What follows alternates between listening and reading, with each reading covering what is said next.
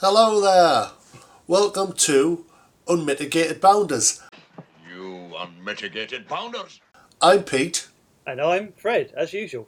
And today we come to the end of what we're going to call Series 1. So does that mean, have we been recommissioned for a second series? It depends what the money's like. Yeah, well, I'll get my people to speak to your people and we'll take it from there. What we up to today, Fred? Well, I just want to say what a great year it's been for Unmitigated Bounders, eh? We've covered so much grot over the year. We really have. I mean, it's not like it's usually me who tries to bring these sort of make these earnest points. So you've thrown me slightly off kilter there, but fully agree with you. A fantastic year. We've covered loads. We've still got loads more to cover, but you know, without over egging the cake, doing these has changed my life, or certainly enhanced my life in a absolutely positive way. So thank you for being part of that, Fred. Excuse me, I'll just dab away the tears. Yeah, I imagine the script that you're using, there's tear stains on it right now. I'm sure our listener is in tears at this point as well. Well, that wasn't the intention, but if I've moved people, c'est la vie.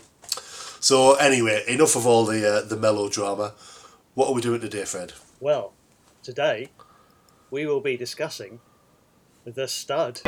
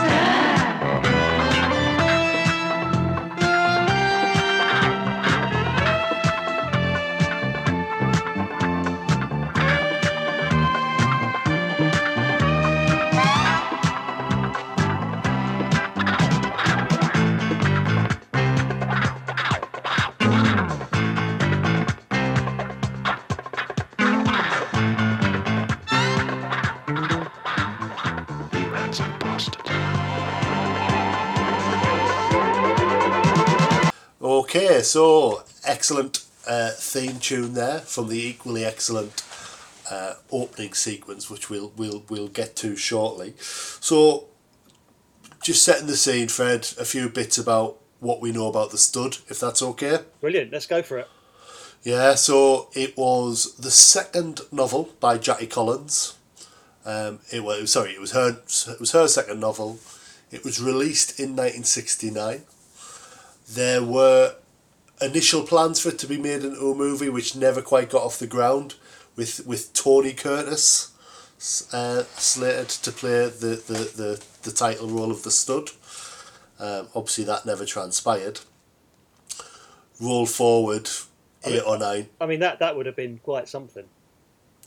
I mean, Tony Curtis was, he wasn't a young man then, was he? Yes.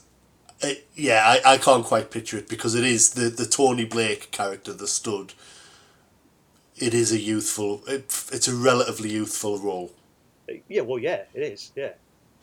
And not that we're going to go down. It's not often we go down many homo-erotic avenues on this podcast, but Oliver Tobias is probably the sort of most handsome leading man we've encountered on on any of our films, and Well, apart from Barry Stokes, of course. apart from 7'2" actor Barry Stokes, yeah,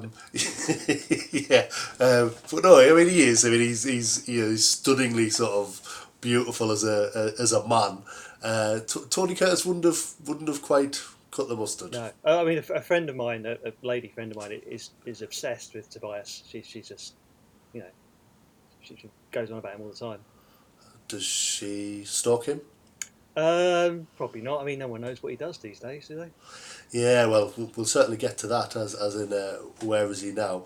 So, is she a big fan of this film, or is she more of a sort of his other things? Probably this one. I think that thing he did like a sort of kids show, didn't he? Kidnapped or something like that. Yeah, I know what you mean. It was released by Network DVD. Yeah. All right. Well, to be fair, I thought you were going to say she was obsessed with Tony Curtis. or Barry Stokes. Or Barry Stokes. So yes. So roll forward sort of 6 or 7, 8 years. Jackie Collins' sister Joan. Her career's kind of halted a little bit. Well, it's a strange one, isn't it? Because I mean, she was an A-list British star in the sort of 50s, and she was on the fringes of being a A-list Hollywood star, you know, in the 60s, and you know, by the 70s she was, I won't say reduced to, because you know all these films have merit, but she was doing that sort of Amicus style horror portmanteaus. Yeah. And films like Empire of the Ants, you know, which are not going to get you any plaudits, are they? Is that a personal favourite of yours? It's quite enjoyable. I mean, so some of those horror ones she did in the 70s are quite are good fun, I have to say. Yes, but it's probably not where she'd envisaged that she'd have been at that point. So I think her husband. Well, she basically the story goes that she approached Jackie and said, "I want to make this. You know, we want to make this as a film. I was born to play Fontaine Khaled. I nearly called her Alexis Khaled, but you know what I did by accident." Jackie sold her the rights for free, and Joan Collins' husband Joan Collins and her husband set about getting the production up and running. And who was her husband at this point? Because obviously Tony Newley dissolved in about 1970. So who was she married to now? Oh, my research has let me down. Yeah, I do know. I can't remember his name off the top of my head. It didn't end well though, did it? I guess. Presumably not, because how many husbands has she had now? Quite a few, I think. Yeah. And obviously there's the famous quote. You know, what about the age difference? Well, if he dies, he dies. She's what's the word? I don't want to say grown old gracefully, although she absolutely has. But I think she's very like acerbic. Would that be the word? Yes. It's very tongue in cheek. I don't think she's. You know, I think the joke is 100% on her. But she's very funny, and she's become very quick with these little lines and put downs, and they're all very self-aware.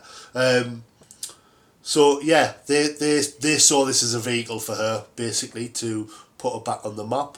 There was Brent Walker Productions, and it was, I forget his first name, somebody Walker, from a sort of boxing family. His brother was a famous boxer.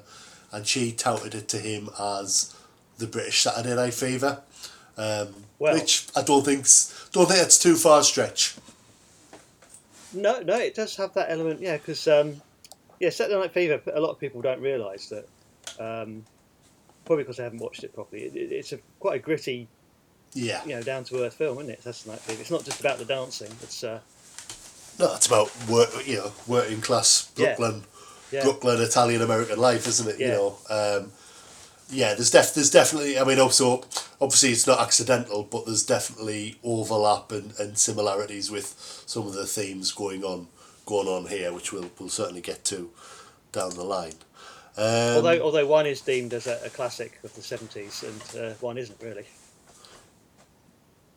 I thought you were going to say, so one was deemed a classic of the 70s and the other one Saturday Night Fever. Yeah, absolutely. And I'm a huge Saturday Night Fever fan. Yeah. I fully agree with you. But I think this film has merit. I think there's a lot. I think it. I know we like to scratch record because sometimes we're trying to sort of convince people of the what's the word, impossible or unconvincible. But I think this film has merit as a late 70s seedy, gritty, hints of underworld life. I think it has merit as a serious drama. And there's a few things that stand out to me as well.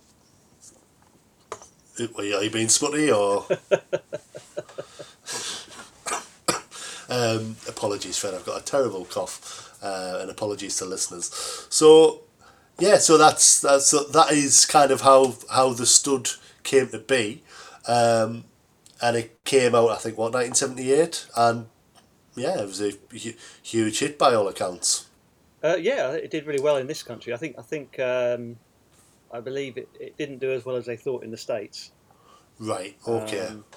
And apparently there was some dodgy overdubbing they did with American accents on some of the characters. Oh, really? That didn't work quite well. Yeah. It's not as if it's like, I could understand it if it was loads of like broad northeasterners or something. Yeah, exactly. But I mean, it's it's not exactly in order. No, everyone's super posh in it, aren't they? Really?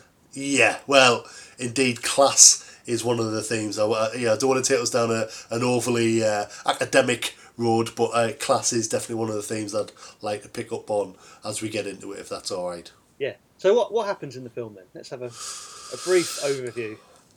So, let me introduce you to Tony Blake, the stud.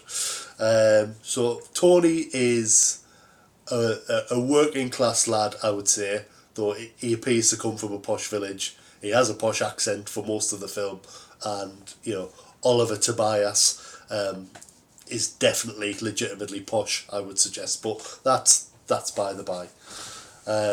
He's a former waiter, and he's made his way up to the manager of a top London nightclub, the kind that you are known to frequent, I would say. Is it as classy as Stringfellows? Well, it's Tramp. It's not called Tramp in the film, but it's all filmed at Tramp. I mean, as you know, for me, Stringfellows is the pinnacle of London clubs. How is Chris? He's doing very well. Anyway, we digress. I've heard he's been demoted to the wardrobe where you put your coats in. Maybe this film was based on his life. No, I think he tried to base his life on this film. So big shout out to Chris. What's his surname? Chris Quentin. Chris Quinton. Yeah. Former star of Coronation Street and now a bouncer at Stringfellows. No, he's a meter. He's a celebrity meter and greeter. He's an executive doorman. So don't make me laugh. Anyway, back to the broad premise. So Tony runs this extremely successful nightclub in London. Like I say, filmed at the infamous Tramp nightclub. Really interesting. If you Google pics of Tramp in the 70s, it's clearly the club. He also, I mean, he's the clues in the title. He's a ladies' man.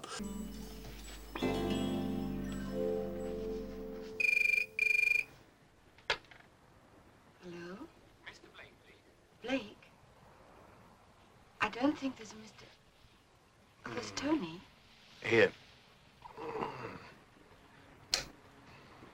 Mr. Blake, we booked table number 3. What? Who? I've got a girl. 6. No way. No more than 4.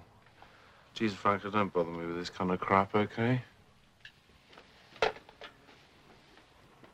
No bye-byes? No bye-byes. Can I call you sometime? Anytime. What's your name? Felicity.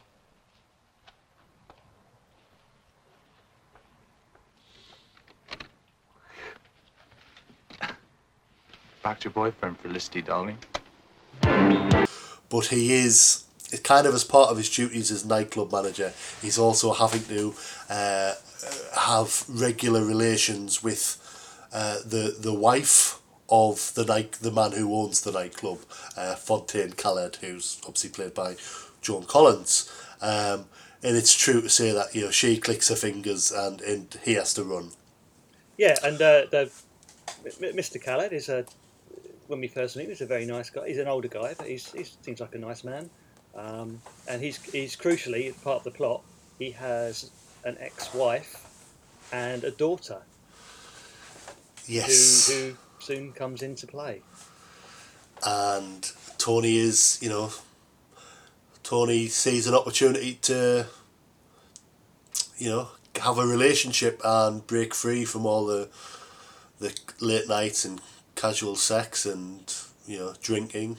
Yeah. In fact, the minute he sees Fontaine, Khaled's daughter, what's her name in it? Oh God, Can't remember her name. Anyway, so he like falls in love like instantly. It's quite, you know, he gets all quite soppy like within seconds.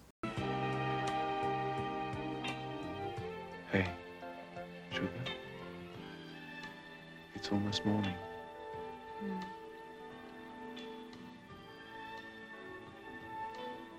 Do you think Fontaine's attractive? Put it this way. If I had two choices, you'd be both of them.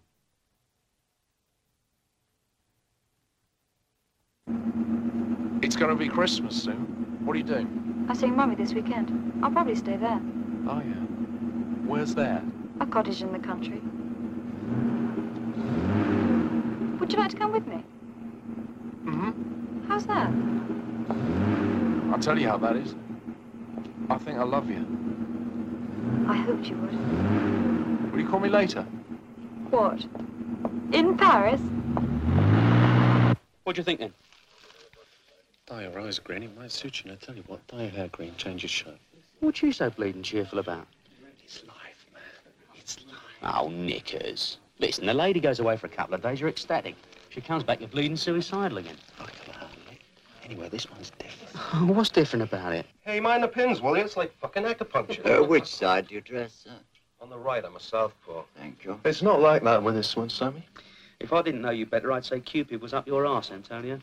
I'd say love was rearing its ugly head, my son. Which for a bright young lad in your position is a bleeding disaster. Bullshit. Yeah, but delightfully served. What's wrong with me being in love with her anyway? It does happen. Not with you and them diamond-studded hippos, I know. But it does happen. Personally, I'm tired of putting it in everything that winks at me. I don't care if I am in love with her. I want to be in love with her. Wrong. Yeah, I mean it's the in The Godfather they would call that the thunderbolt, wouldn't they? Yeah. You just instant love at first sight, but it's not quite as convincing as Al Pacino in The Godfather, I've got to say. So in terms of plot though, we need to mention the what Hitchcock would call the MacGuffin, i.e. the main part of the plot that drives the whole thing forward, which is Joan Collins filming herself having sex with Tobias in the lift.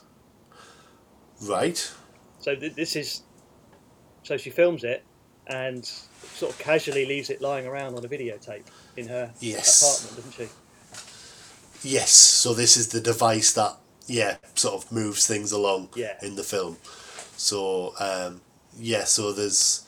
That's the first time we see them getting down to it, isn't it? Well, yeah, it's quite a racy scene, I must say.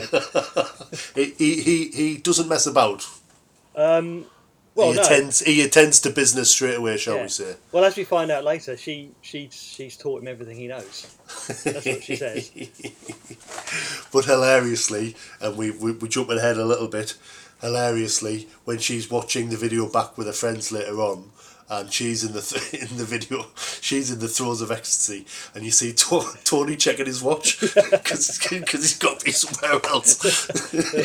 It's just like, oh, the cheeky bastard. So yes, there is this.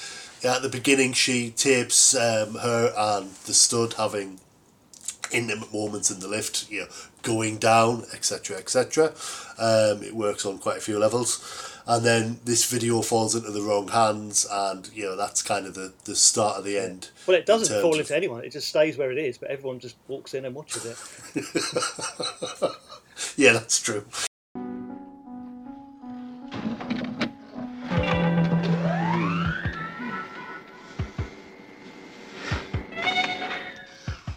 What's going on? It's an emergency. What's that?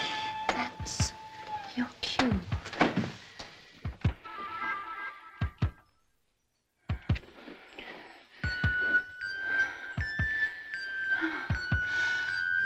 That's enough. That's enough, Tony. That's enough, darling. Where's your husband then? In Geneva, What's he doing there? meeting his daughter. I'm supposed to be working in his club. It's my club. I can take a loss for an hour. You're supposed to be looking after me. No, that's right.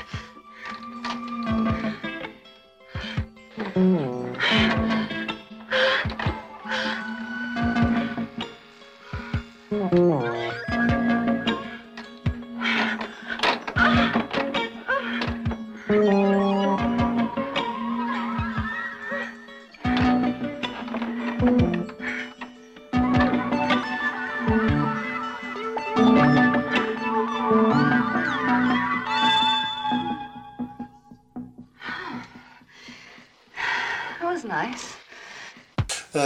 First of all, the Khaled's daughter's friend overhears them in the toilets talking about it. Yes. And then she goes home and immediately starts watching it, and then the daughter sees it, she goes crazy, and basically Tobias gets dumped from her by her. Well, he gets duped and then dumped. Yeah. So she dresses up, has her way with him, and then when he comes back next time, that's it. Yeah, really, just to get one over on Fontaine. Yeah. And then to tell him to get lost as well. Yeah. Alongside all of this going on, all these sort of intricate personal affairs, Tony is also has aspirations to open his own club, because remember, he's just the manager at this nightclub, and he wants to own his own club from scratch in I think he suggests like Wimbledon or something like that, which is scoffed at by the potential backer. There's lots of there's lots of great scenes of him just driving around, isn't there? Well, and his little sports car. Yeah, there's a quite long scene at the beginning where he's just driving to the club, and he must be driving so long because it starts off in the day, then when he gets to the club it's like night time. Yeah. I don't know if that's just a mistake or... Well, the film, as we know, the film starts with him in bed, and it's like, it appears to be 5:59, so you think, well, is it 5:59 a.m? But then he gets in the car and drives to the nightclub. Yeah, so it's the evening. Yeah. It's got to be the evening, yeah. So, but yes, it all ends in tears for... Yeah, because young obviously Tony. Mr. Khaled sees it. He just comes home, I've switched on the video. Yeah. Normal people say, what's the video? That's no, I don't want to watch that. But he just clicks it on, and of course... Maybe he was looking for like last night's recording of Celebrity Squares or something like that. But it's quite devastating, the quickness of the divorce. It's like that Joan Collins gets summoned, and there's this sort of posh lawyer twat there. It's like that with immediate effect. You're divorced. You've got to leave this apartment. Yeah, and then Tony gets to the club and finds out that his plan to open another club has been thwarted by none other than Fontaine. Yeah. You're going to go into business for yourself. All I need to do is to find a new manager for this place, and don't be here tomorrow, will you, Tony? There's a good boy. It's lust that's talking, can't tell my feet to stop walking. I can't explain what's happening to me. Oh, me.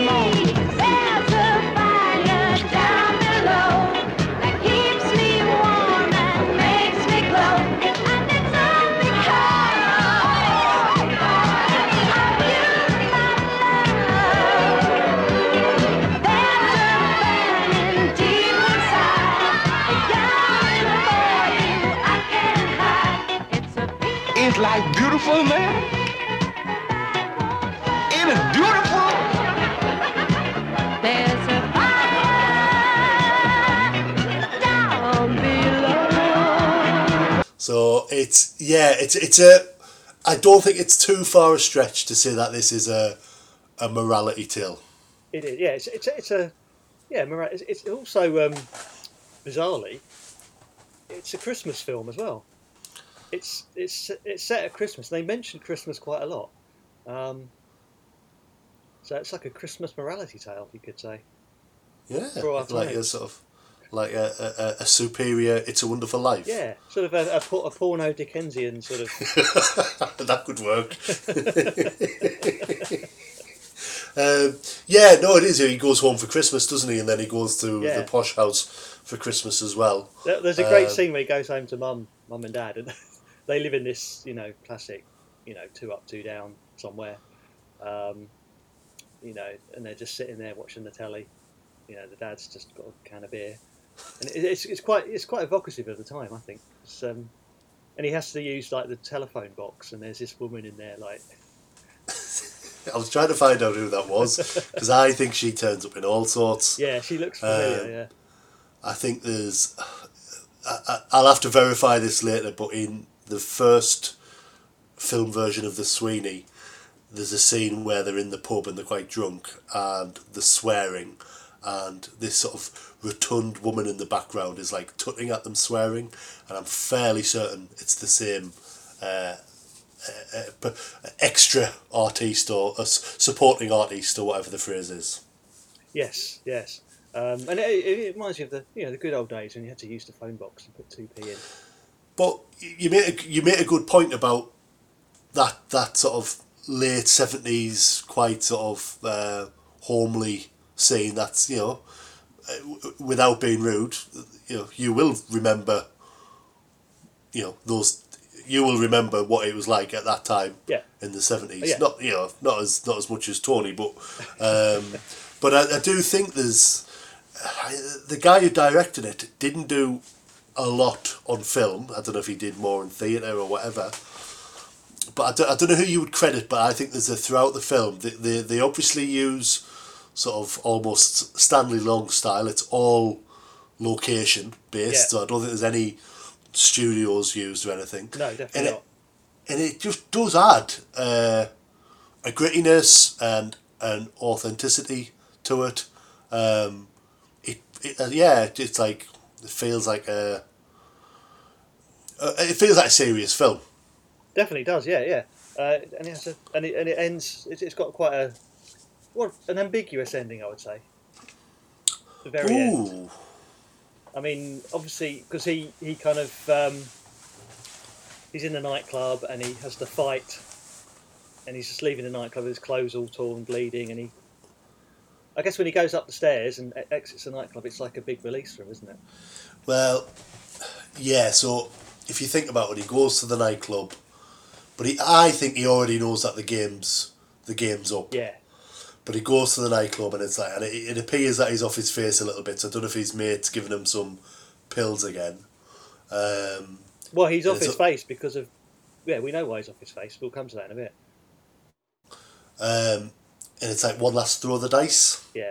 And then he goes and there's all these people that have previously, we're going to get very deep today, I can feel it. All these basically very sort of shallow people who don't really give a shit about Tony the man. They only give a shit about Tony the nightclub manager who can get them good seats at the nightclub and blah blah blah. Yeah. And they're all pouring him as if they're all trying to get something from him. Yeah. And then and it's weird. I don't think it's done that brilliantly, but they're kind of lifting him up, almost sort of in a theatrical style. I think that's what they're going for. They don't quite pull it off, but they were trying for some sort of, like he's almost like a sort of Jesus figure, like. Yes, and we know what happened to Jesus. I mean, it didn't end well. Speaking of Christmas, it didn't end well. So, but I also think there's a very definite suffocation vibe to that final scene. Right. So when he's on the dance floor and everyone's pouring him, and it looks like it looks orgasmic, but I don't think it's meant to be. I think it's meant to be like he's almost drowning or suffocating. He then has the fight in the toilets. He does pretty well until the heavies sort of outnumber him, and then it's New Year's Eve, and just as it strikes, he clamours his way to get out the nightclub, and it's like he's drowning, and he sees all these people going, "Hey Tony," blah blah blah, and he's realised in that moment that none of these people really give that much of a shit about him, and they're all backstabbers and they're all just shallow and users. Yeah. And then he finally, as the clock strikes midnight, he breaks out the club, and he breathes in the air, and I wouldn't say he looks happy, but there's a slight smile as if to say, "I've escaped." And obviously it's midnight at New Year. It's a new year. He's escaped, and he's going to make a fresh start. That's my reading of that scene. Superb. Couldn't say better than that. So if you can get in touch with the British Film Institute, I think I'm ready to do some academic a pamphlet. Absolutely, yeah. So yes, what now? So who are we? Yeah, where are we? who are you? Yeah. So should we talk about? Let's talk about Joan Collins.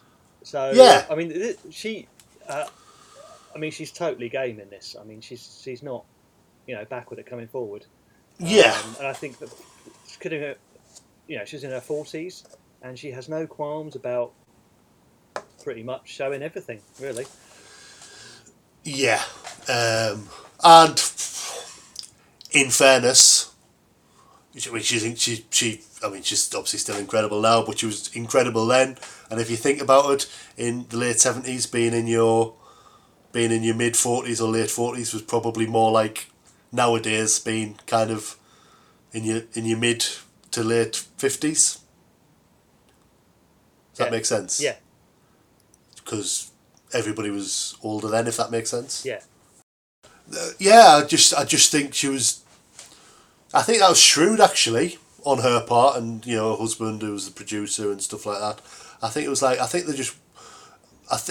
used that phrase earlier, roll of the dice. I think this was probably a roll of the dice financially for them, reputationally. Yeah. And I think they just went all in to continue the sort of gambling imagery. Definitely, and I mean, if you think of it in relation to some of the other films we discussed, like the sex comedies, a woman in their 40s would be cast as like a frustrated housewife, or that sort of role, the clamouring for the men. But in Joan in this is completely the opposite of that. I'd agree. They're very predictable, kind of one-dimensional, really, in a sense. Whereas we've got it would be unfair to just say like I've done it again. Fontaine Khaled is just like a super bitch. There's much more going on. So for example, she alludes to not being able to have children. Yes, there is that scene, isn't there? Yeah, because she had a botched abortion, didn't she? And a friend says, "Oh, I just thought you hated kids," and she said, "No, well, I had a botched abortion, and just saying you don't want kids always sounds better." Yeah. And so her best friend is Vanessa, played by Sue Lloyd, who has some sex comedy form, doesn't she? She certainly does. Tell me more. So she is in one of my favourite films, The Ups and Downs of a Handyman. So she's one of the ladies of the village, and is she in the bed rolling down the hill and turning corners? Is that her? It's a car. A car. Not a bed. He's treated as a bed. You're thinking of Last of the Summer Wine. Yes, and she's also in a film, Number One of the Secret Service, which isn't a sex, which is a sort of a James Bond spoof with Nicky Henson. And John Pertwee's in that as well, actually. I really want to see that, and I haven't seen it yet. And the only version I can find online is very crummy, so I don't want to spoil it. So that's her, and it's quite a good role for her in this. I think she gets quite a lot of screen time. and she attends the quite amazing orgy, doesn't she? That happens near the end of the film. Yeah, so I mean, just before we get to that, I was thinking today, as I frantically prepared for our podcast today, come the first 35 minutes, the film is what, about an hour and a half, an hour 40 minutes, something like that? Yeah, it's quite short, hour and a half about, yeah. Yeah, and really after the first half hour, the scene is fully set. The whole, it's quite well done. Like after half an hour, you know exactly which balls are up in the air, no pun intended. Yeah. And then the subsequent 2/3 are just letting everything unfold. Pretty good. Yeah. So yeah, like we said, Tony's, there's no nice way to put this, shagging all these, because in addition to Joan Collins, he's also picking up chicks, as he calls them, at the club. Yeah. He's also pursuing her stepdaughter, etc., etc., and he's also trying to get his own nightclub off the road, off the ground.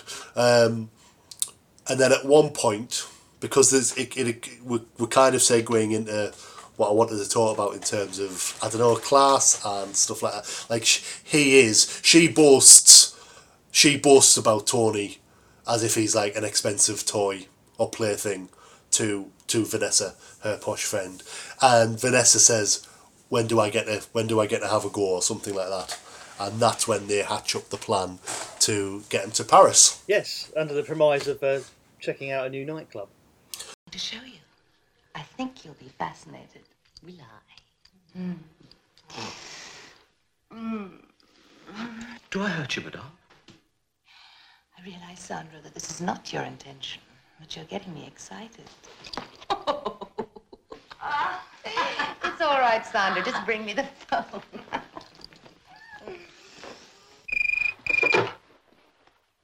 Uh-huh. Good morning, lover. Oh, it's you. Are you up? Yeah, I'm awake, but... What do you mean, but? You're an early riser, aren't you? Good. I'll have all of it then. I'm coming over. Coming over where? Oh, I don't really mind where, lover. Wherever. Besides, I miss you. I've been lying here thinking about you, and I'm ready. I'll be around in 10 minutes. Yes, exactly. And obviously, when Joan greets Tobias in the car, she's wearing this big fur coat, and lo and behold, underneath she's got some see-through underwear and nothing else. Yeah, and I mean, she looks fabulous. Really, sort of iconic moment. But the cracks are starting to show at that point. If you watch him, he's tired, poor lad. Well, it's a hard life, but someone's got to do it, and not all heroes wear capes, etc., etc.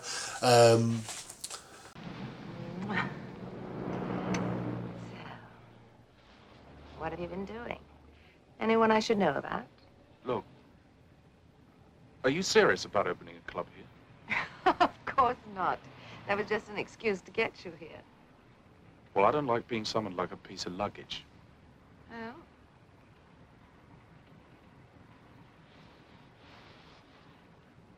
It's a nice coat. Is it new? This? No. I've had it for hours. Oh, lover, you're so predictable. Never late and always shocked. Look, I'm really tired from the trip. Oh. But I bought these specially for you. Anyway, you don't get jet lag flying from London. This will wake you up. Yeah, he's very, at the beginning when he goes to see her, and when he's chatting about it with his mates, he's very cocky about the fact that he's, sorting out the boss's wife, and he's very, I think, dazzled by her wealth, her beauty, her glamour, etc., etc. By this point, he's there to do a job, and he's got his eyes on a bigger prize, which is his own project, which is the nightclub. So they go to Paris. They stay at Vanessa's husband's place in Paris. He's a strange chap, isn't he? Yes. Yeah. He's like completely off his face, and there's some weird. They have this awkward kind of breakfast where there's this random artist guy who's sort of gay artist. That's how it is in Paris, isn't it? And his sort of muse. Then they start wandering around the house, and there's these two naked women like having a shower, and he goes, "Who's that?" And the guy goes, "I have no idea. Just like two women there, like he doesn't know who they are." And he's got this amazing kind of indoor swimming pool, come fountains, and so they all strip off. Well, Vanessa, Fontaine, and her husband all strip off and start cavorting in the pool. And Tobias is, he clearly doesn't want to go in. He's still wearing his clothes, and they give him some sort of pills and stuff, don't they? Yeah. And kind of starts to hallucinate, doesn't he? Sort of. Yeah. He's off his face. I mean, he's out of his before, and this isn't me trying to be clever or even humorous. Before he gets in the pool, he's out of his depth. Yes, definitely. Parisian artists and their muses, and this sort of decadence, and and he's not comfortable with it at all. Yeah. And then obviously it progresses or gets worse. And so there's a threesome with Fontaine and Vanessa and the husband, and quite an amazing scene with Jones on this sort of swing, and the husband is shagging her on the swing. It's like incredible. It's like acrobatics. Yeah. Aquabatics, I think would be the phrase. Yeah. And then eventually they drag Tony in, and it all kicks off. Well, yeah, it does. Shall I talk us through that? Yeah. So, Tony's in there arguably against his will. There are a few dodgy moments or things said in this film, and you could argue that he's sort of coerced, sort of verbally and with the use of drugs to take part in this sort of orgy. And he's kind of just phoning it in. He doesn't really want to be there, so he's not massively. He's definitely not into it or anything like that.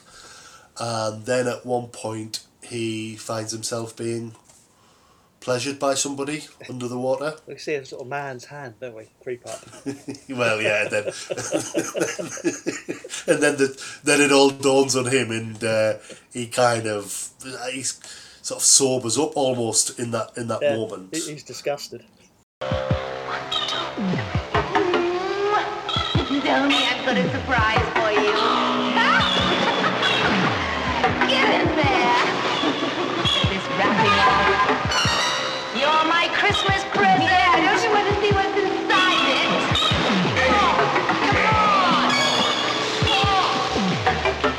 No, come on. I'm going to have you. Oh, Leonard, where have you been all my life?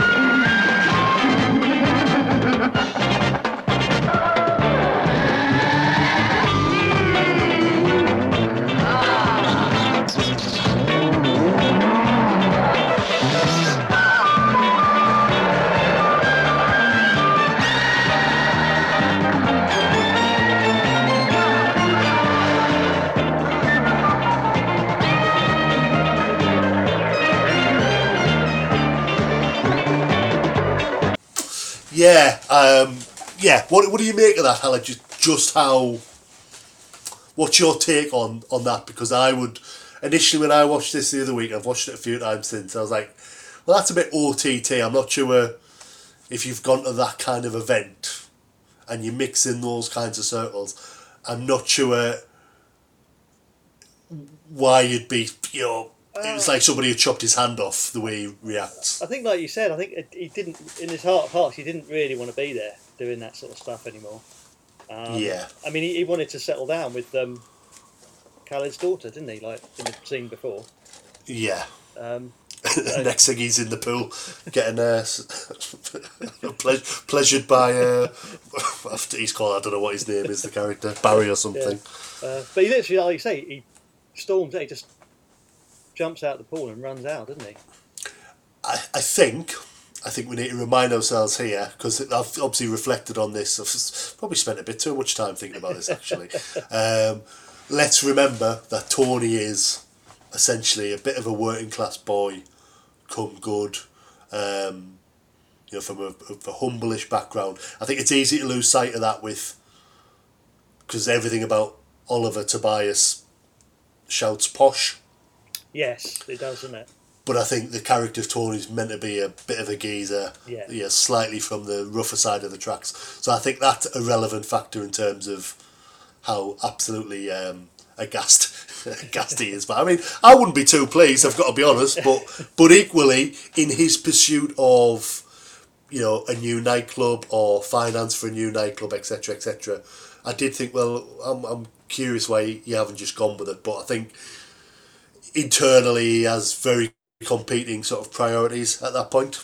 Yeah, I mean, the main way we see his sort of working class sort of way of life is when you see his apartment. You know, he goes back to his flat, and there's no electricity on, and it looks pretty dingy and disgusting, doesn't it? What did it? It reminded me, his apartment and his low bed reminded me of another one of our favourite films. I was thinking from the Adventures of a Plumber's Mate.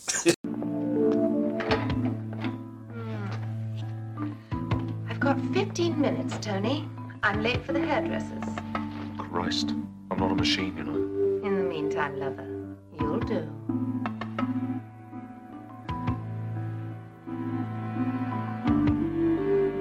But obviously, we're talking about his apartment, of course. We have the quite outstanding introduction sequence, don't we? Yeah, I mean, I just think I genuinely do think it's wonderful. I think it's funny and it's cheesy and it's, you know, and it's retro and all that.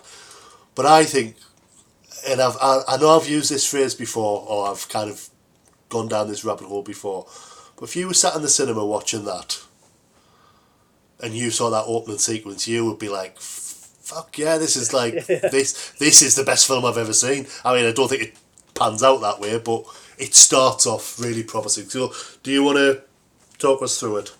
Well, he sort of gets up out of bed. Well, hold on. Set the scene. Go on, you set the scene. Bloody hell. So you've got that music, you've got that sort of shimmering, quite moody guitar. And then we see all these signed photos. Oh, yes, sorry, yeah. On his wall. Yeah, from women, yeah. But they're all saying like, to Tony baby, love you, and call me and stuff like that. And then there's an obligatory one of two twins, and there's all kinds of women of all backgrounds and, you know, shapes and colours, etc., etc. And then did you clock the cameo from Jackie Collins? Oh, is that one of the photos? It says, to Tony, nobody does it better, Jackie, kiss, kiss, kiss. Oh, nice. Yeah, nice touch. And a Bond reference, I would suggest, which isn't necessarily irrelevant. We'll come back to that. So yeah, he's got all these pictures, almost as if they are sort of mementos of previous intimate encounters. But they're all sort of publicity photos, you know, the kind that their agents would send out. Like headshots, are they called? Yeah, they're the professional shots, yeah. Yeah, so it's like, did women who went to fancy nightclubs in the 70s, did they... carry on photos of them? Well, I do that, don't you? What, down the Stringfellows? Well, I carry a photo of myself, yeah, to give out. So... so it skips forward and we see him in bed, and this beautiful lady slides out of bed, and there's a very provocative shot of her Yep. putting her pants on. Yeah. It's handled well, because Yeah. you're like, oh Jesus, where's this going to go? And she does turn up at various points throughout, just She as a does. sort of subsidiary character. Yes. Yeah. And then eventually there's a phone call, blah blah blah, and she's leaving, and he says, no goodbyes, and she says, no goodbyes, and then he says, what's your name? And she went, Felicity. And then she leaves, and he falls back to his pillow and he goes, Felicity, go back to your boyfriend, darling. And then the music kicks in, and it's this wonderful disco title track. The stud.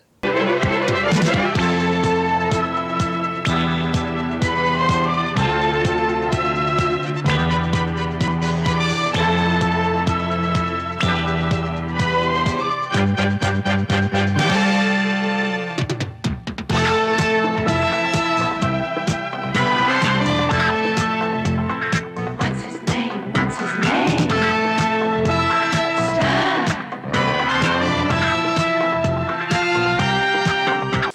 And during that wonderful scene, we see him tanning himself.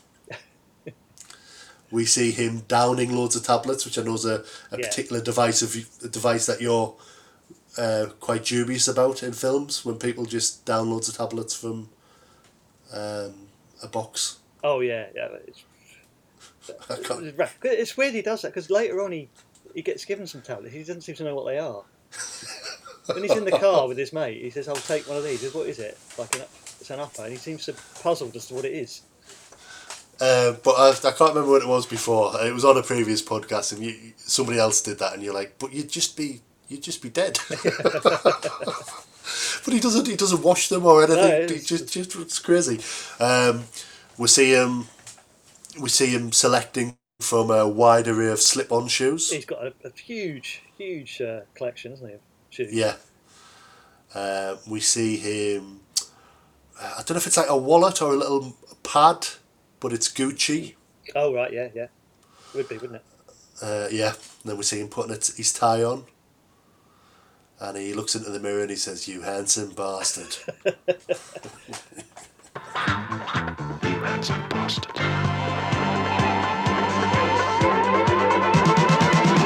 It's an iconic line, isn't it? It is, You and handsome bastard. and the scene is set. I see. In my mind, Pete, I imagine this is how you start every day. It's a lot more tragic. The start of my day is like a really sort of bad late 80s Ken Loach film. It's very grim. So no, sadly not.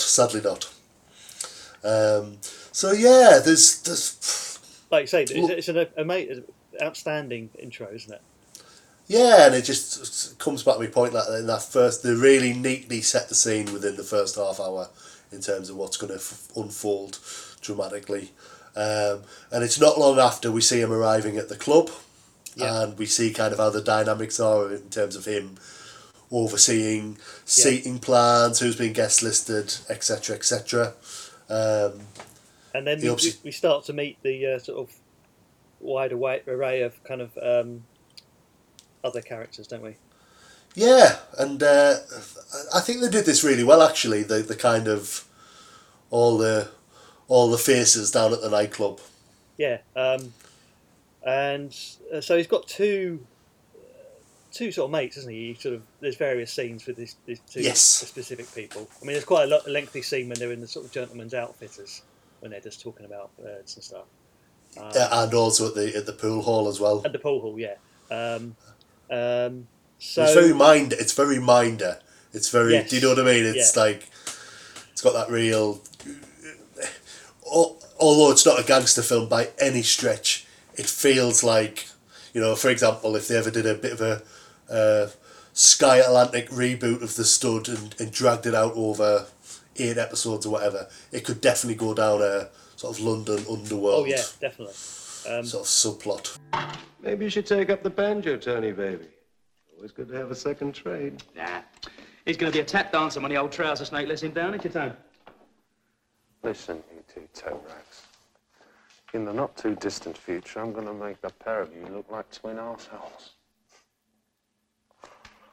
I've done the waiter bit. I've done the manager bit. The next one's going to have my name on it. Tony's very own. I've got a certain person to put his loot up, and I'm going to be making bread. I'll blow the whistle on the performing bit when I feel like it. Right now, I don't feel like it. I enjoy it. Right? End of story. So one of his mates has a sort of an unhealthy interest in young girls, borderline 16 stroke. Yeah, it's... I mean, he has this line where he goes, they ask for the Beano and a box of sweets. You give them penthouse and amyl nitrate. Yeah. It's iffy, and he says that he says, Christ, could they get any younger? He says, well, I just follow them round on the school bus. And I suspect that was a bit iffy at the time, actually. I don't think it's just us being prissy through, you know. But on the other hand, you probably did get underage girls at these nightclubs, you know. Yeah, but I mean, he's like this grisly 45-year-old. I mean, he's dressed like John Travolta, but and for anyone who hasn't seen it, it's Doug Fisher, who's Richard O'Sullivan's mate in Man About the House. Oh, yeah. He's excellent. I really like him, actually. I think there's some really nice scenes with him. You see some good acting between him and Oliver Tobias. I think he's the only one who doesn't, dump on him, really. Yeah, 100%. Yeah. He's still embroiled in that world, but he's looking out for what's his name? Tony Blake. So Tony, the other guy, sort of his other best mate, is a sort of long-haired guy, and he sort of specialises in dating elderly women, doesn't he?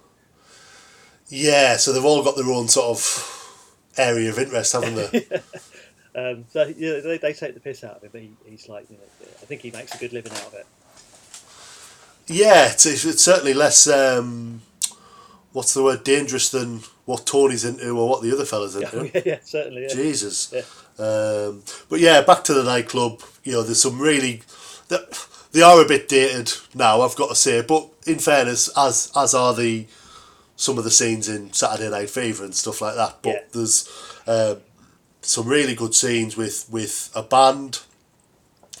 Oh God, what are they called? What's the fella called who did the stud? Bandu, is it? I can't remember now. I think it's Bandu, and there's two quite lengthy, just like music sequences, isn't there? Like with people disco dancing. Yes, quite cool. It's good, yeah. The songs are good. Yeah, it's a nice, and there's the sort of the kind of Rastafarian DJ guy, isn't there? So I'm assuming he's Bandu, who was this, I think, producer. Yeah. He produced Kung Fu Fighting. Ah, okay, yeah. So yeah, you got this, and then you got, like you say, people disco dancing and stuff like that. It is a bit cheesy, but it's quite fun. And there's various posh idiots that come in. There's quite a few camp sort of people. They're all lords, aren't they? Yeah. And that's ambiguous. There's this guy who comes in with his friends Nigel and Jeremy, and he gets turned away because single men aren't allowed in. But he's arguing that he's not going to hassle the women. But the way he speaks to Tony, there's definitely a bit of sort of British social commentary going on in this film. The way some of these hoorays behave and some of these entitled rich people behave as well. And at one point, when after the orgy scene, and Joan Collins is dumping Tony, and they have an argument, and he says, "You had that planned all along," which they did. Further feeding into that thing of he's just there for their pleasure. And then she says, basically the break up, but she says, I think it's time I upgrade it to something higher class or something like that. Or so he's no good. He's discard. Don't get me wrong. He's no angel, but once he's served his purpose and is starting to become a bit difficult and not performing as she needs him to. he's discarded, and it's there's some unpleasant people in this film. Then you got Alec. The daughter's called Alexandra. Right. Yeah. So you got all her and her really drippy friends, Yeah, and to be fair, they're meant to be, aren't they? Yeah, for comedy effect almost. Yeah, I mean they're classic sort of Hooray Henrys, Yeah. Because there's that scene where she tries to, she wants to have sex with her boyfriend, and in the car they're sort of heavy petting, and he sort of pulls away saying, "We're not even engaged yet." Yeah, he says, "I don't want us to get caught having foreplay before we're engaged."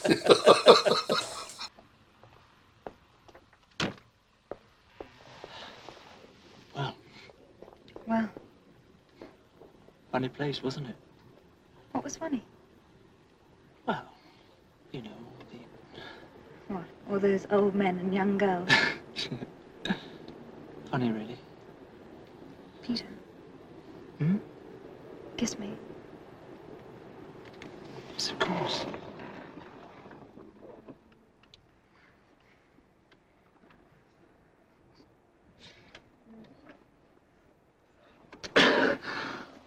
What's the matter? Nothing.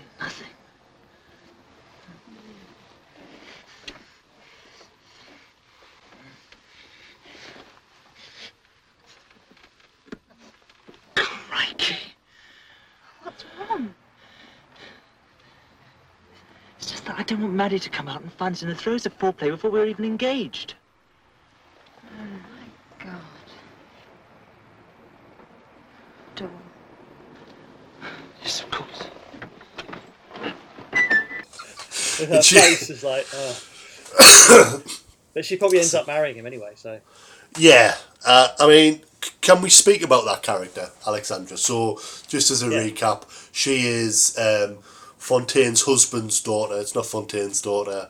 And Tony falls in love with her, hook, line and sinker. Does he fall in love with her, or does he fall in love with an opportunity to maybe lead a simpler, more purer, honest life? I don't know. Bit of both, I think. Yeah, she's very nice, etc., but there's a bit of a... I mean, she's meant to be a Sloane Ranger. I get that, but she's a bit too much of a Sloane Ranger.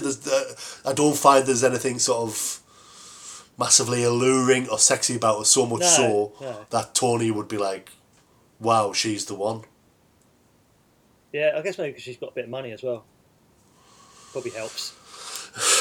It doesn't do any harm, I would suggest. Definitely not. Yeah. So what about her dad? Yeah, he doesn't really have much to do, does he? Did you recognise him? Who is he? Should I recognise him? Yeah, well, he's Walter Gottel, and he's, I would say, above everything, he's probably known for sort of late 70s, early 80s James Bond films, where he always plays... Is he like a villain? I mean, he's a Russian. He's always a Russian. Right. Okay. But then, there's always an air of decency about him as well. So, for example, in Spy Who Loved Me, he's Barbara Bach's sort of commanding officer. But they form an alliance, a physical alliance as well as a sort of military alliance. So yeah, but he's in quite a few of the. I would say he's in at least 3 Roger Moore James Bond films: Spy Who Loved Me, probably Moonraker and Octopussy. He just had a stock in trade playing Russians because he's in The Professionals as well, playing that kind of role. Yeah. So I just wanted to go back to Alexandra again. I just remembered a bit where when Tobias goes to stay at her house and he tries to, he goes to her bedroom to try and seduce her. She's like, not here, the first time or the second time? The second time. time. Oh no, because when she's gone off the idea, hasn't she? And he goes, sorry, I've never felt like this about a chick before. She goes absolutely crazy about it. Chick? I'm not a chick. And then it all comes out, doesn't she? And I'm sure she describes him as a cheap little man or something like that. yeah, I was laughing at that earlier on. And Because it's like, go on. just before that, at the dinner party, her and her friend are talking French about Tony, and they're talking about a cheval, which is horse, All right. in relation to his. Oh, okay. All right, so he's a big boy. Well, that's what they were saying. Bloody But it's hell. all in French. That's a good job that you're a multilinguist. Christ, Alex, I'm sorry. I just never felt like this about a chick before, that's all. A chick. Get out of my room. Get back in your nasty little car and take your stupid words back where you belong. Go on, get out. For Christ's sake, Alex, what did I do? What did you do? Do you think I don't know about you and that cheap slut who owns you? You think you can break my father's heart between the rotten pair of you and expect me to love you on a one-night stand? Listen, Alex, Fontaine, she's nothing to me. Go and tell her then. Go and tell the bitch. Tell her I sent you back again as a Christmas present. You're just about what she deserves. A cheap gigolo in a little nightclub. A visit when she feels like it. Go on. Get out. Get back to your chicks and your stupid friends. You're pathetic. Did you think I'd fallen for the irresistible Tony like the rest of them? Is that what you thought? Is it? So Khaled, Mr. Khaled, yeah. So yeah. But it's funny in terms of that scene. Yeah. It's because when he says, "I've never," because it's a bit weird because he sneaks into a room by the dead of night, and I'm sure he puts his sort of restrains her, puts his hand over her mouth and says like shh. And then she's obviously putting off at some point she's going to blow him out because, you know, she's done what she needed to do, she's proved her point, blah blah blah. But it's like she's sort of trying to put it off and just trying to fob him off. But when he says, "I've never felt like this about a chick before," it just triggers her and she goes absolutely mental. So, and then we've, you know, so after, in terms of the arc of the story, we've had Paris, so Khaled's dumped him, the daughter's dumped him, blah blah blah, and he goes off the radar, doesn't he? He disappears for a bit, and then we cut forward to seeing him and his friend, played by Doug Fisher, near, I think, Tower Bridge. Yes, Tower Bridge in the background. Yeah. Yeah, quite a nice scene. Yeah, having a sort of man-to-man chat. Yeah. And yeah, his friend basically calls it out for what it is, which is a lot of, to be honest, nasty, rich, entitled people. Yeah. Just using him and abusing him, and that he means very little to any of them, and they'll drop him like a hot potato. Yeah. And Tony's a little bit resistant to it, but it's you know, I wouldn't describe it as a touching scene, but it's quite a nice scene. You're right. That character is the one person throughout who really seems to care about Tony and wants to look out for him. But then that's when we see Tony, let's say, make it back to the club it all goes to very wrong. Although bizarrely, the DJ we were just talking about, he gets one of the last lines in the film when he just looks at Tony and says, "Isn't life beautiful, man?" And yeah, I mean, what's your take on that? Because it's all quite, you know, it's all vacuous and superficial, and I don't know. But in terms of that line, is it meant to be ironic because for Tony things are really shit, or is that the maybe the DJ is Jesus? Oh, could be. So it really is a Christmas tale. He is a kind of mysterious figure, isn't he? The DJ. It's a Christmas miracle. Sorry. One thing we haven't talked about is some of the assorted hangers-on in the nightclub. Oh yeah, there's some quite important ones here, isn't there? So we've got Chris Jagger. Yeah, Chris Jagger, who is the brother of Mick Jagger. Yes. And he kind of looks a bit like a cross between Peter Noon and Robin Asquith. Yeah, go figure. For some reason, I thought his name was Nigel Jagger. I don't know why. Is there someone called Nigel Jagger? Yeah, yeah. I think he's the Tory MP for Wickham-on-Sea. No, I don't know. I don't know Nigel Jagger. But yeah, definitely Chris Jagger. He's kind of playing Chris Jagger, isn't he? Really, I think. Well, I think he's playing Mick Jagger. Well, yeah, but yeah, because he's a rock star, and at one point he comes out. The three of them come out the toilets. Obviously, haven't been doing Colombian marching powder. Yeah. And Tony says, "Oh, it'll kill you eventually or something." And he says, and I assume this was very purposeful, but he says, "Who's ever heard of a 70-year-old rock star anywhere?" It's obviously telling because I think Mick's now 80 or at least approaching 80. Did you clock who the woman was with him in the toilet? No, who was it? Oh, come on, Fred. Bloody hell, did you not have your glasses on? They're steamed up. Yeah.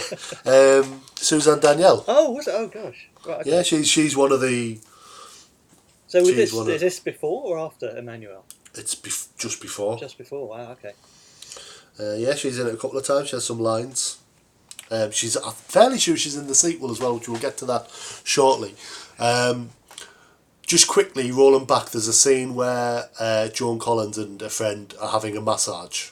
Yes, Vanessa, yeah. Yes. Did you clock who Sandro the masseuse was? He was kind of... No, who was he? So she says to him, "Sandro, I know this is not your intention, but you're getting me very excited." Oh, yeah. And he's absolutely Recoils horrified. at horror, yeah. So he is...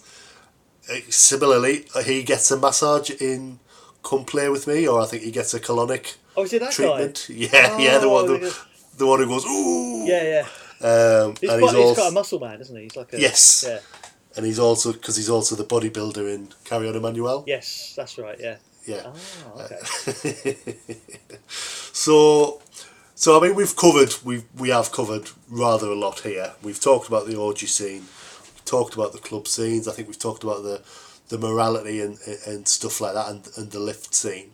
I think in a second we need to kind of talk about what happened next. Yeah. I mean, it's a great... it would make a good musical, this film, you know? Oh, tell me more. Kind of almost is a musical. I mean, you've got two lengthy kind of just musical bits. You could easily... And I mean, the soundtrack had loads of tunes on it you hear very briefly in the film. You know, you could I think you could make it into a musical. What, me? No, well, not you, anyone, someone, you know. A Christmas family musical. Yeah, I definitely take your point. I also think, I suppose it's the age we live in, because now when I watch an old film or even a relatively new film, and there's lots going on with interesting characters and interesting dynamics, etc., etc., I always think, oh, that would make a good 8-part HBO film. But that you know, can't say that every week. Excuse me. But yeah, I think there's a good premise here. I think my regret is, you know, once we see Tony at the end, that's the last we ever hear of Tony. Yeah, I guess so. I have to say, this film, I think it was on the telly in the mid-80s. All right. When I would have been about 15, 16. And I take... Hey, where's this story going? I was just saying, you know, it was a film that all the lads taped, and, you know, because it was very, you know, almost as hardcore a film as you'd get on the telly, you know. So it was, you know, for a teenage lad, it was you know, an interesting watch. Yeah, I mean, is there much, if you think about it in the cold light of day, is there... There's what... I was about to say, is there much sex, but I've just counted without thinking about it, at least 5 scenes. I mean, there is, yeah. And crucially, it's all done... It's not done for laughs, like in the other films we discuss, is it? It's kind of proper, full-on kind of... Yeah.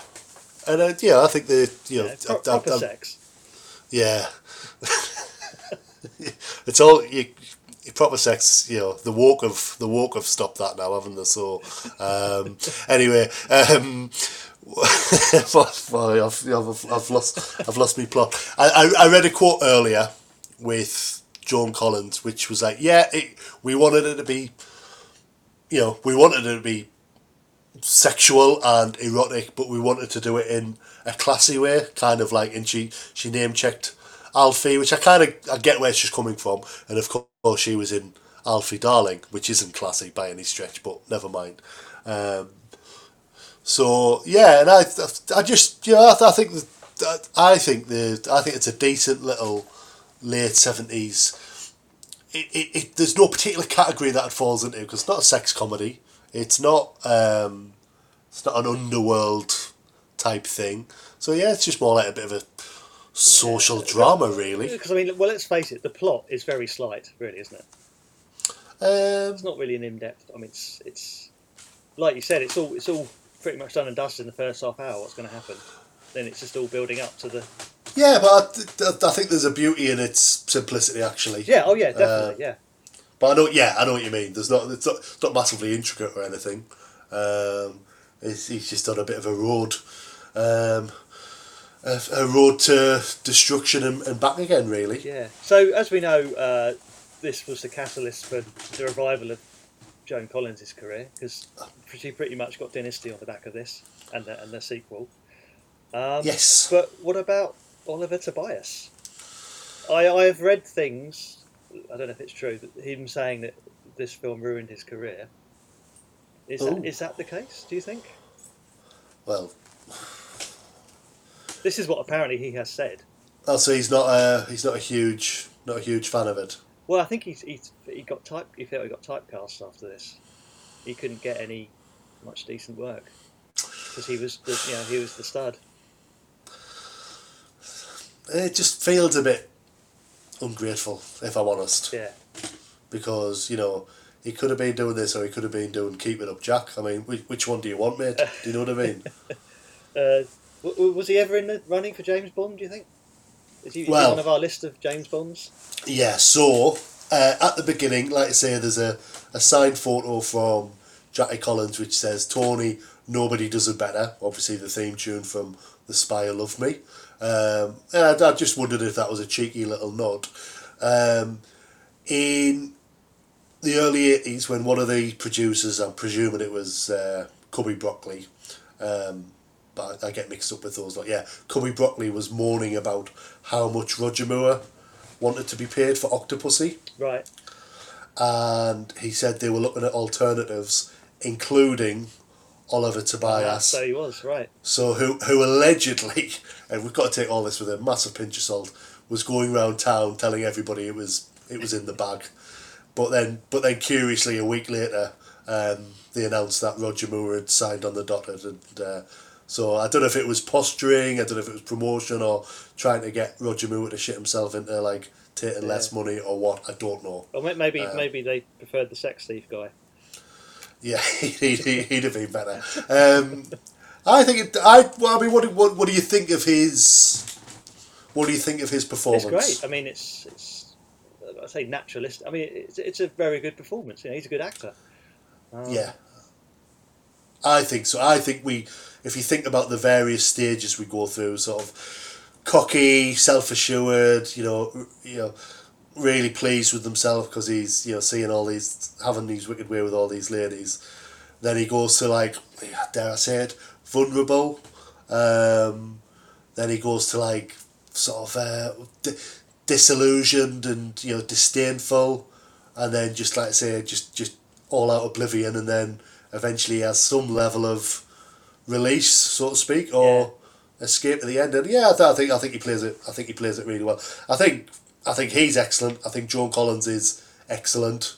I think the character is a bitch as per the sequel, but there's another side to things as well. There's something sad about how shallow and deceitful and how much they just use people. These aren't happy people. Yeah, I'm just looking at his post-career, and to be honest, he hasn't done much after The Stud. Nothing of any note. Didn't he do one of those films by that Driscoll character? Yeah, and also looks mid-80s to in the 90s. He did a lot of European films. That's always a bad sign when you get stuck in that sort of area. Oh, I wonder why he didn't. I'm assuming he did, but I wonder why things didn't take off in terms of stateside productions. Wow. Because he would have been perfect in something like Dynasty or the Colbys or something like that. Yes, yeah. Maybe Joan Collins didn't want to work with him anymore. Who knows? Oh, that's an interesting. That's a hot take. I mean, he's in an episode of Holby City in the 2000s. I mean, that's it's good work for an actor, but it's probably not where he thought he'd be in 20 years' time after the stud. The thing is, if he could have done a predictable thing of pursuing smoothie, yuppie sort of Lothario type roles. Yeah.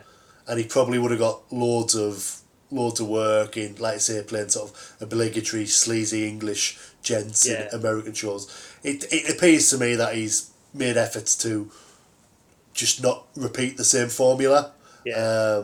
So and I think he's done lots of sort of pretty highbrow stuff like theatre and stuff like that. So I mean, he must have got offered, like you said, he probably got offered loads of parts like this after the success of it, So, I mean, before we move on to what happened next, are you aware of the extensive merchandise that was released? What, so like the soundtrack? Well, there was the soundtrack, and there is a story about the soundtrack in terms of it. I think it was released on Ronco Records. It was. Yeah, I've got it.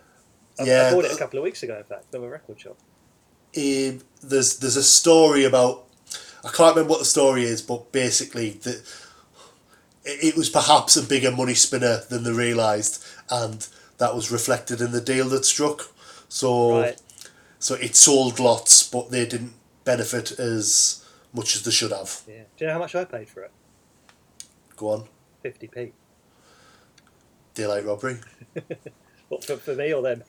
So it's a double album. Yes, it is. Yeah. I'm assuming it's gatefold. Yeah. I don't have it at hand, but. Oh, because you were listening to it last night.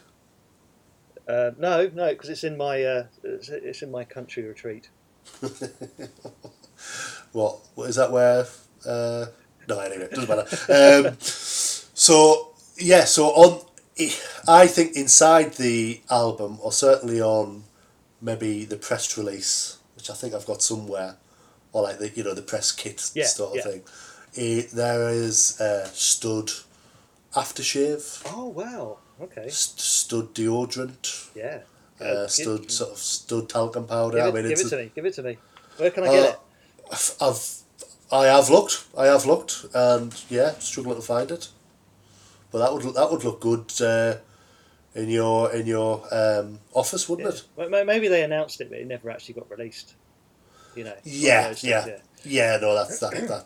Well, they might have just given a few away to the press, Yes. Yeah. So I will keep looking, and if I get a second one, it'll be yours. But if I get one, it'll be mine. You can't say fairer than that. Yeah. So as we said, Dasher, the film did very well in this country, and inevitably, I guess they wanted a sequel, didn't they? They did. So Jackie Collins quickly wrote a sequel. So there wasn't a sequel written in terms of the novel. She quickly wrote the sequel, and then obviously I presume she wrote the screenplay, and it was The Bitch, and obviously the bitch in the title is Fontaine. And she is a bitch, yes. Yes, I haven't rewatched that yet. No, we'll come to that maybe in series 2. Yeah, that's a good idea. I remember thinking it wasn't as good, and I think it's a little bit more American based, which obviously didn't appeal as much. But I think it probably also suffers. I mean, she's fantastic, but I think the success of the film is you've got her and you've got Oliver Tobias. Yeah. And I think the sequel. I'm just reading the brief premise to The Bitch. It sounds like the plot of the Georgia Mildred film. What? So the film Georgia Mildred could have been. There's a diamond smuggling crook who's in debt to the mob. It just sounds like bog standard. Yeah. No, well, exactly, and that's the problem when if you think about sort of sitcoms or comedy shows where there's an initial premise and it's all about what happens with that premise. Yeah. But then once you've exhausted that and you've got to sort of contrive things, it often doesn't work. So yeah, speaking of which, of Wiedersehen Pet, that's a classic example. Series 1, Fish Out of Water, etc., etc. Yeah. Series 2, but I make the link because there is a scene in Series 2 of Auf Wiedersehen Pet where they hire a video from the video shop, Right. and it's the bitch. Oh, so okay. they're all excited, but then they put it on and it's like Black Beauty or something. So so yeah, the film The Bitch came out. Interestingly, she hated and still hates the title, The Bitch. Oh really? Yeah. I Yeah. suppose it's got bad connotations, doesn't it? Really. But, Yeah, it kind of simplifies a potentially sort of complex character. Yeah. Do you know what I mean? Yeah. But she was, I mean, this film changed her life. This changed everything for her. I mean, she was what do you reckon? She was B-list in the sort of 50s, 60s, and certainly C-list by this point. Yeah. And this propelled her. She was top of the pops again in the 80s after this. Yeah. And the film changed the lives of a lot of teenage lads in the early 80s. I've got the book somewhere. I might have to revisit the text, as my drama course. teacher would say.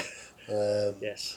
So yeah, I'm really glad we've been talking about doing this for a while. Yeah. I'm really glad we got round to talking about it. I really like this film, and I'd forgotten. I remember telling you about a story. I was with friends, and it was very late. We'd been clubbing, and we put the stud on, and I knew the words off by heart, and I thought I was impressing them, but I didn't see them again. Put it that way.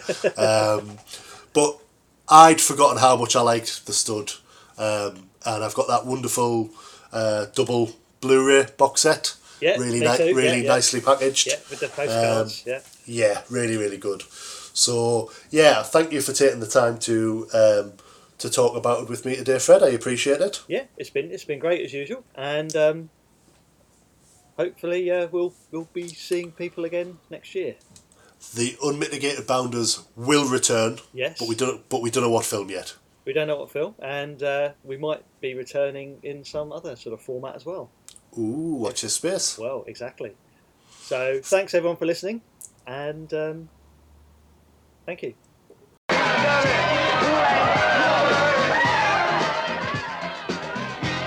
Give us a call, champ. Anytime.